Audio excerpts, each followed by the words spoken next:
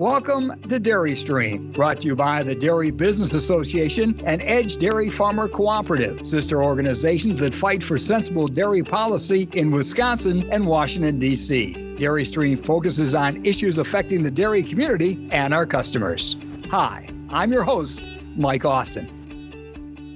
Well, thank you again for joining us on Dairy Stream. A lot of interesting topics that we've been trying to relate, especially in light of COVID-19 and what it's meant to all of us, but especially those on the dairy front. And today we're going to try to make some sense, as in dollars and cents, out of the CFAP, the Coronavirus Food Assistance Program. And a person that certainly has some insight on that is Sandy Chalmers. She's the executive director for the Wisconsin Farm Service Agency. And Sandy, thank you very much for being with us today. I want to talk a little bit about the CFAP program. I think a lot of people know that, there was the big implementation of the food purchases component, and that happened rather quickly, but it's been a little bit longer for the financial assistance component, and that's what we really want to talk about today. But before we do that, maybe you can help provide some insight into the steps that the Farm Service Agency has been taking since the original CFAP began and where you are today.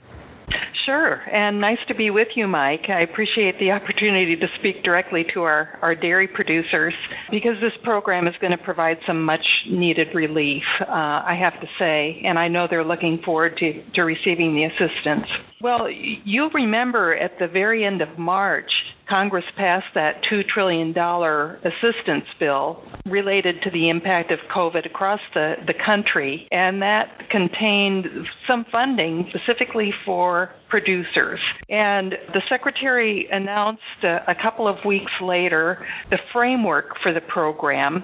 So when Congress passed the CARES Act, it gave USDA funding for a program, but didn't really provide a framework for the program or any specific statutory language is so typical in a farm bill, for example. So USDA really had to create a framework that worked across all the various commodities that have been impacted by COVID across the country and throughout ag sectors, and come up with a method that treated all those different commodities in an equitable way. And just looking at the list of crops and animals covered by the CFAP program, you have asparagus and tangerines and feeder calves and milk, and it's just a tremendous variety of crops and commodities that are covered by the Act. So it did take some time to put this together, and as you know, the program, the basic framework is the assistance is paid to producers of commodities who have suffered a 5% or greater price decline or had losses due to market supply chain disruptions or marketing costs due to surplus production and shipping disruptions. So it's basically that 5% or more impact. And we also look at the price loss from mid-January to mid-April. So that's the basic framework of the program. And for USDA to do price discovery on all those different commodities, that involves some number crunching. So in the end, it's taken a little more than 2 months from the president signing the bill to us rolling the program out. And when you look at the challenge, it's really a pretty amazing feat. I certainly can understand that. And, a lot of people look at policy and know that is created in Washington, but really the people that are involved in the implementation are your members at the state and local level. And I can imagine what it's been like. But can you kind of explain a little bit to us, what has been the training turnaround for you and your team in getting prepared for this? Well, we had the announcement by the Secretary, I believe, last week on Tuesday or Wednesday, And states across the country had their training on Thursday and Friday. So the Midwestern states were trained on Friday, and we received the handbook over the weekend. So I know a lot of FSA employees, instead of relaxing over the weekend, were studying that handbook. So they had the answers ready to go when producers started calling on Tuesday, the day after Memorial Day, when sign-up started. You know, it's one thing to understand a program. It's a whole nother thing to be able to explain it to a producer and give them the information they need to fill out the application or gather their records in order to prepare for the appointment. We're spending time with Sandy Chalmers, Executive Director of the Wisconsin Farm Service Agency, and we're talking about a CFAP. And I want to get more into the details of how this really impacts individual dairy farms. So I guess the most obvious question is, how is a dairy farm eligible for a relief, and how will the relief be calculated? Well, dairy's a little bit unique because dairy producers will be able to earn a payment on their milk, on their grain, including corn silage, and on their sales of dairy animals. When they go into the beef market, they're eligible for a livestock payment. So for the milk production, what the farmer will need to know to fill out the application is the milk production for January, February, and March, and that's broken out by month. The payments based on that first quarter production times $4.71 per hundredweight. And then there's a second part of the payment that's based on a national adjustment for the second quarter, reflecting increased production during that time, a factor of 1.014 times $1.47 per hundredweight. So basically, it's an effective payment rate of $6.20 per hundred, and that's a first and second quarter production, and the second quarter production is calculated based on first quarter. So dumped or disposed milk should be included in that total. And there's been some confusion about whether forward contracted milk is eligible for payment. Yes, it is. It absolutely is. And the non-specialty crops, corn, beans, oats, sorghum, all that is subject to, the payment is based only on the grain that's subject to price risk. That doesn't apply to milk. Milk is treated differently. So forward contracted milk is eligible. Milk that's covered by dairy margin coverage or dairy revenue protection is covered and eligible for payment. Thanks for those clarifications. I think of all the questions a lot of farmers have been asking, those are near the top of the list, so it's good to know what is included. Again, we are having conversations with Sandy Chalmers, Executive Director for Wisconsin's Farm Service Agency, and this is Dairy Stream. We have a few more questions before we take our break, but I do want to move a little bit away from milk itself to the livestock part of the business for producers. And really, when you talk about the different cattle categories within the livestock sections, which ones really are relevant for dairy farmers? There are two categories of livestock payments. One is total sales by species and class between January 15th and April 15th. And that's of the inventory that was owned as of January 15th. The second category is based on inventory. That doesn't apply to dairy because dairy producers receive a payment on their milk rather than on their herd. Right. So the applicable category for dairy is that sales category. And there we're looking at the classes are broke down for beef in terms of feeder cattle, less or more than 600 pounds, slaughter cattle, fed, slaughter cattle, mature, and all other cattle. So, for instance, dairy calves that are sold would fit into that applicable feeder cattle class, less or more than 600 pounds, and cull cows would count under mature cattle. If you sold breeding bulls, that would go under all other cattle. So that's really a benefit to the dairy industry, being paid on those dairy cattle. But I would say the easiest way to explain this and understand the difference is that once a dairy animal is sold into the beef market, they're eligible for that sales payment on beef. Well, again, appreciate the clarification, and I hope that this is helping to answer a lot of questions that producers have. Of course, you can get answers specifically from your Farm Service Agency office. A couple other things I just want to highlight. You did give us a nice rundown on the crop situation, but let's just talk crops that dairy farmers harvested in 2019 and then had on hand at the time of the crisis. Are those storage crops, are they eligible as well? And if so, which ones? The most common crops that would be eligible for payment here in Wisconsin would be corn, oats, and soybeans. But there is a more extensive list, including malting barley, millet, sorghum, sunflowers, and who knows how dairy operations have diversified. So I just want to make it clear that there is more than corn, beans, and oats that are eligible for payment.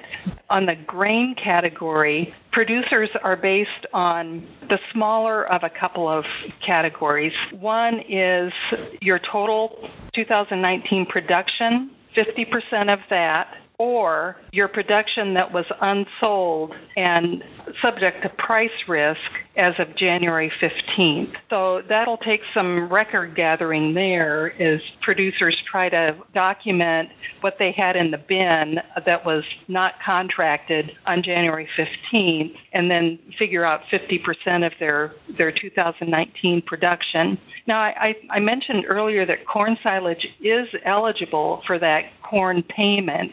Right. And you would have to create an estimate of your silage on hand as of January 15th because nobody will have existing documentation on that. But, any kind of logical explanation, just take notes based on your feeding log, based on the number of animals. You may track how much you feed per month, anything like that would give you a good, solid estimate on that number would be helpful and really sufficient for the payment. And then you'll have to calculate your tons into bushels, and you multiply the tons times 7.94 bushels per ton, and that'll convert your tons into bushels. And you would put those bushels on your application form rather than tons. So there's some insights on documentation. Certainly something else a lot of people have been hearing about is payment limitations. And we're going to be talking more about that and other topics with Sandy Chalmers, Executive Director of the Wisconsin Farm Service Agency, after we take this break on Dairy Stream. Dairy Stream is brought to you by the Dairy Business Association and Edge Dairy Farmer Cooperative, sister organizations that fight for effective dairy policy in Wisconsin and Washington, D.C. As the most effective lobbying organization for dairy farmers and business partners in Wisconsin, the Dairy Business Association ensures that the interests of the dairy community are well represented in state and local government. Edge, one of the top dairy cooperatives in the country, provides farmers throughout the Midwest with a powerful voice, the voice of milk, in Congress, with customers, and within their communities. The Dairy Business Association and Edge Dairy Farmer Cooperative are proud to bring you Dairy Stream. Well, welcome back to Dairy Stream. It is produced by the Dairy Business Association and Edge Dairy Farmer Cooperative. I'm Mike Austin. Nice to be talking today with Sandy Chalmers. She's Executive Director of the Wisconsin Farm Service Agency, and we're talking about the financial aspect of the Coronavirus Food Assistance Program, also known as CFAP. And something that's been getting a lot of attention, Sandy, is the payment limitations and how they apply to certain entities in the relief program. We've heard the fact that $250,000 would be the cap applying to a person and legal entity for the total amount of CFAP relief across all commodities. But can you walk us through the intricacies of the limitations being applied to participants that are, in an entity with more than one member? Sure, and this is an area where I do recommend that producers with questions have a conversation with their local FSA employees because, a lot of money is on the line here, and I know that everybody wants to get this right. This program creates a unique situation for corporate entities, which would be corporations, LLCs, and limited partnerships with more than one member, in that it creates an additional payment limit of $250,000 for up to 3 shareholders in the entity. And the usual other eligibility requirements also apply, where an individual producer has to certify that they meet that average adjusted gross income limit of $900,000, and they can top that if at least 75% or more of their income is from farming, ranching, or forestry. And then a producer also has to be in compliance with the highly erodible land and wetland conservation provisions. So that's the basic eligibility framework. I'll give you a couple of examples that maybe will illustrate for people how this works. Think of an LLC with 3 members, and we can say it's 3 brothers with equal shares. Under the original proposal outlined by the Secretary in March, that LLC would have been eligible for a total payment of $250,000. And we heard from members of Congress and from different industry groups that given the impact of COVID on markets and producers, that was just not enough. So the Secretary came up with this increased payment limit. So up to 3 shareholders in the LLC can receive a payment of $250,000, and it's capped at $750,000. So take that LLC with the 3 brothers with equal shares again. Each contributes a required 400 hours of labor in management. So each one of those brothers is eligible for a payment limit of $250,000. Now, we have a lot of complicated structures in the dairy industry, and you may have a corporation with embedded entities, all with common members. Each individual member in that corporation is still limited to a total payment of $250,000. So even though they may be a member of multiple corporations within that overall structure, they're still limited to $250,000. And another common structure would be like a corporation for the dairy and a general partnership for grain or something like that. Again, with common members, each individual is still limited to that total payment of $250,000. And FSA has software that runs behind every program with entity structure information and individual ownership shares. So that's all tracked, and payments are prorated according to the membership shares. And you may have heard the term direct attribution. That's what that means. The payments are tracked across entities, and the payment limit still applies, even though the producer may be a member of multiple business entities. I certainly want to thank you for clarification. There's a lot of things to share and a lot of things to dissect and also to ingest for our producers while they're listening to this conversation. So I just want to pause for a second because there are so many different details and different ways that people can be affected. I mean, is this all available on a website, or is this the kind of things that'll be repeated when I'm talking to a member from the Farm Service Agency? If I don't remember all this or have questions, what do you feel is the best venue to take? Well, first of all, when you're filling out your application, all you need to know is the members of your entity. That's what goes on the form. You don't need to know anything else. FSA takes care of the rest of it. But if you do have questions, and again, every dairy operation is unique. That's something that I've come to become very, very aware of. And entity structures change quite frequently. So I do feel that this is a conversation. If you have questions, want to understand more about how this works and how you would be impacted, you certainly should have that conversation with your local FSA office. Sandy Chalmers, our guest, Executive Director of the Wisconsin Farm Service Agency, and you've done a good job of explaining and also simplified just what we have to do when it comes to that application. But can you kind of walk us through the steps farmers should be taking right now? probably the biggest amount of time here is going to be spent gathering the documentation. And this is a very unique situation due to COVID. We have FSA employees in our offices, but we aren't able to have face-to-face appointments with our producers yet. So understanding the critical nature of getting this assistance out to producers as quickly as possible, we have come up with a streamlined application process. So you do need to have documentation on hand, but you don't need to have an appointment and take that to the FSA office. The application is a self-certification, so you're basically certifying that everything you put on that application is correct. Now, types of documentation that we would expect that you would use in putting together your application would be things like your milk statements, sales receipts, deposit slips, harvesting records, any kind of breeding or feeding logs, your vet records, sales receipts, anything like that will be helpful in helping you fill out the application.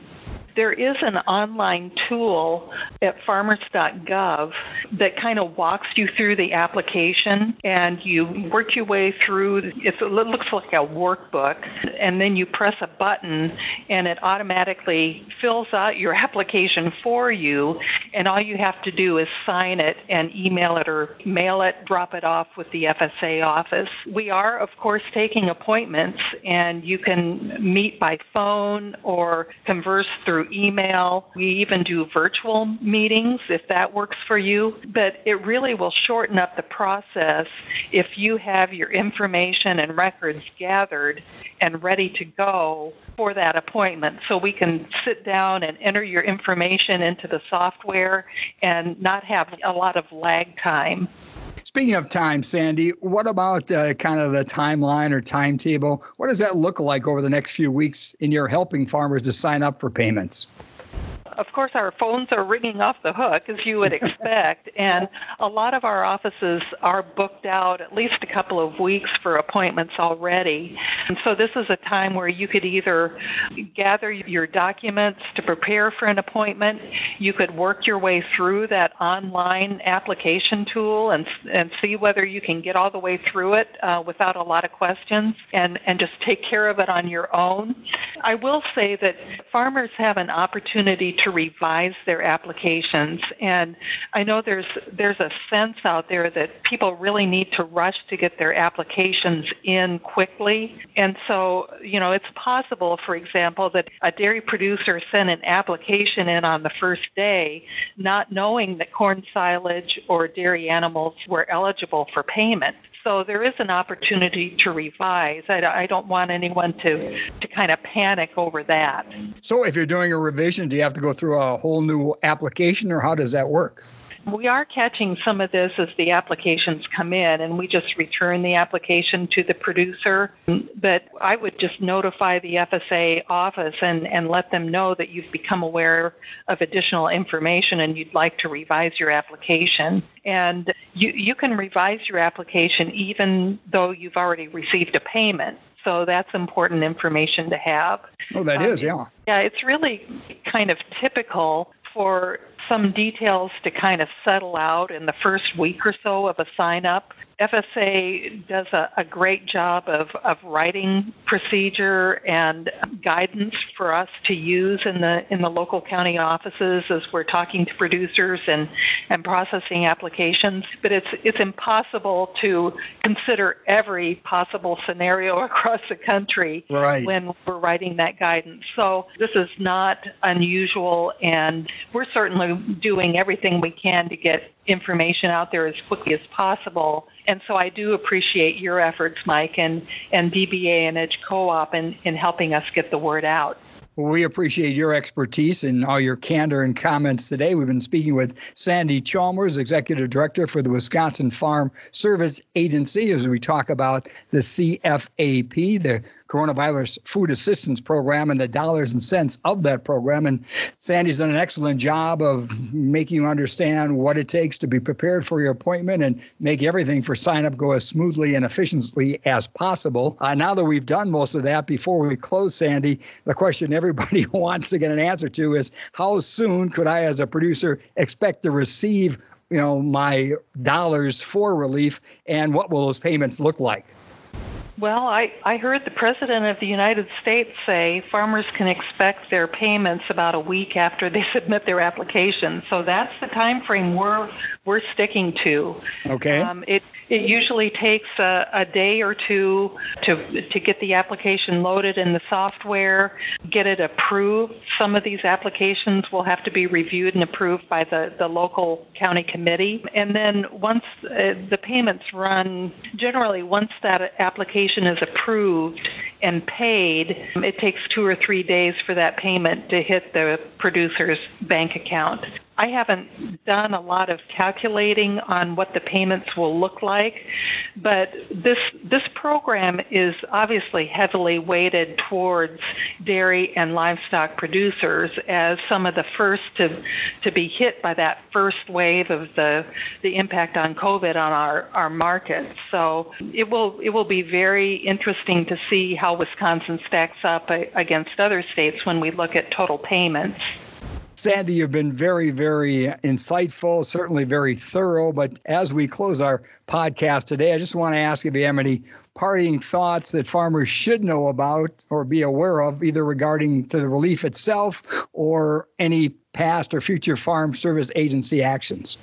One thing I want our producers to know is that their initial payment will be 80% of the total payment, with the remainder becoming available when the Secretary is assured that there's enough money there so that everybody will get a payment. And it's a little bit unique for FSA because we have a fixed amount of money, and we've said many times it's a $16 billion pot of money, and that doesn't come close to covering the losses that producers have suffered as a result of COVID. Now, there is a real feeling out there amongst producers that if they don't get their applications in right away, they may miss out because there won't be enough money to go around, basically. But the payment structure was set with that in mind, so that everybody who applies will at least get that 80%, and then more will become available as we're assured that there's sufficient money available there to go around.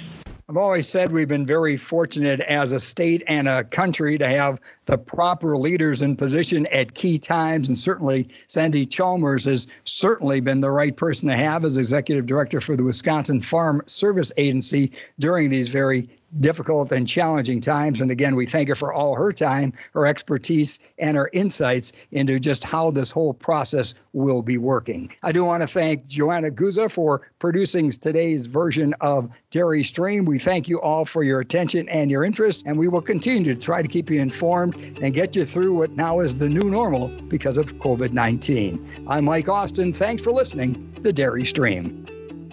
The Dairy Business Association and Edge Dairy Farmer Cooperative would like to thank you for listening to Dairy Stream. If you enjoyed listening to our podcast, please subscribe and rate Dairy Stream. We value your feedback. And if there's something you'd like to hear, just email us, podcast@dairyforward.com.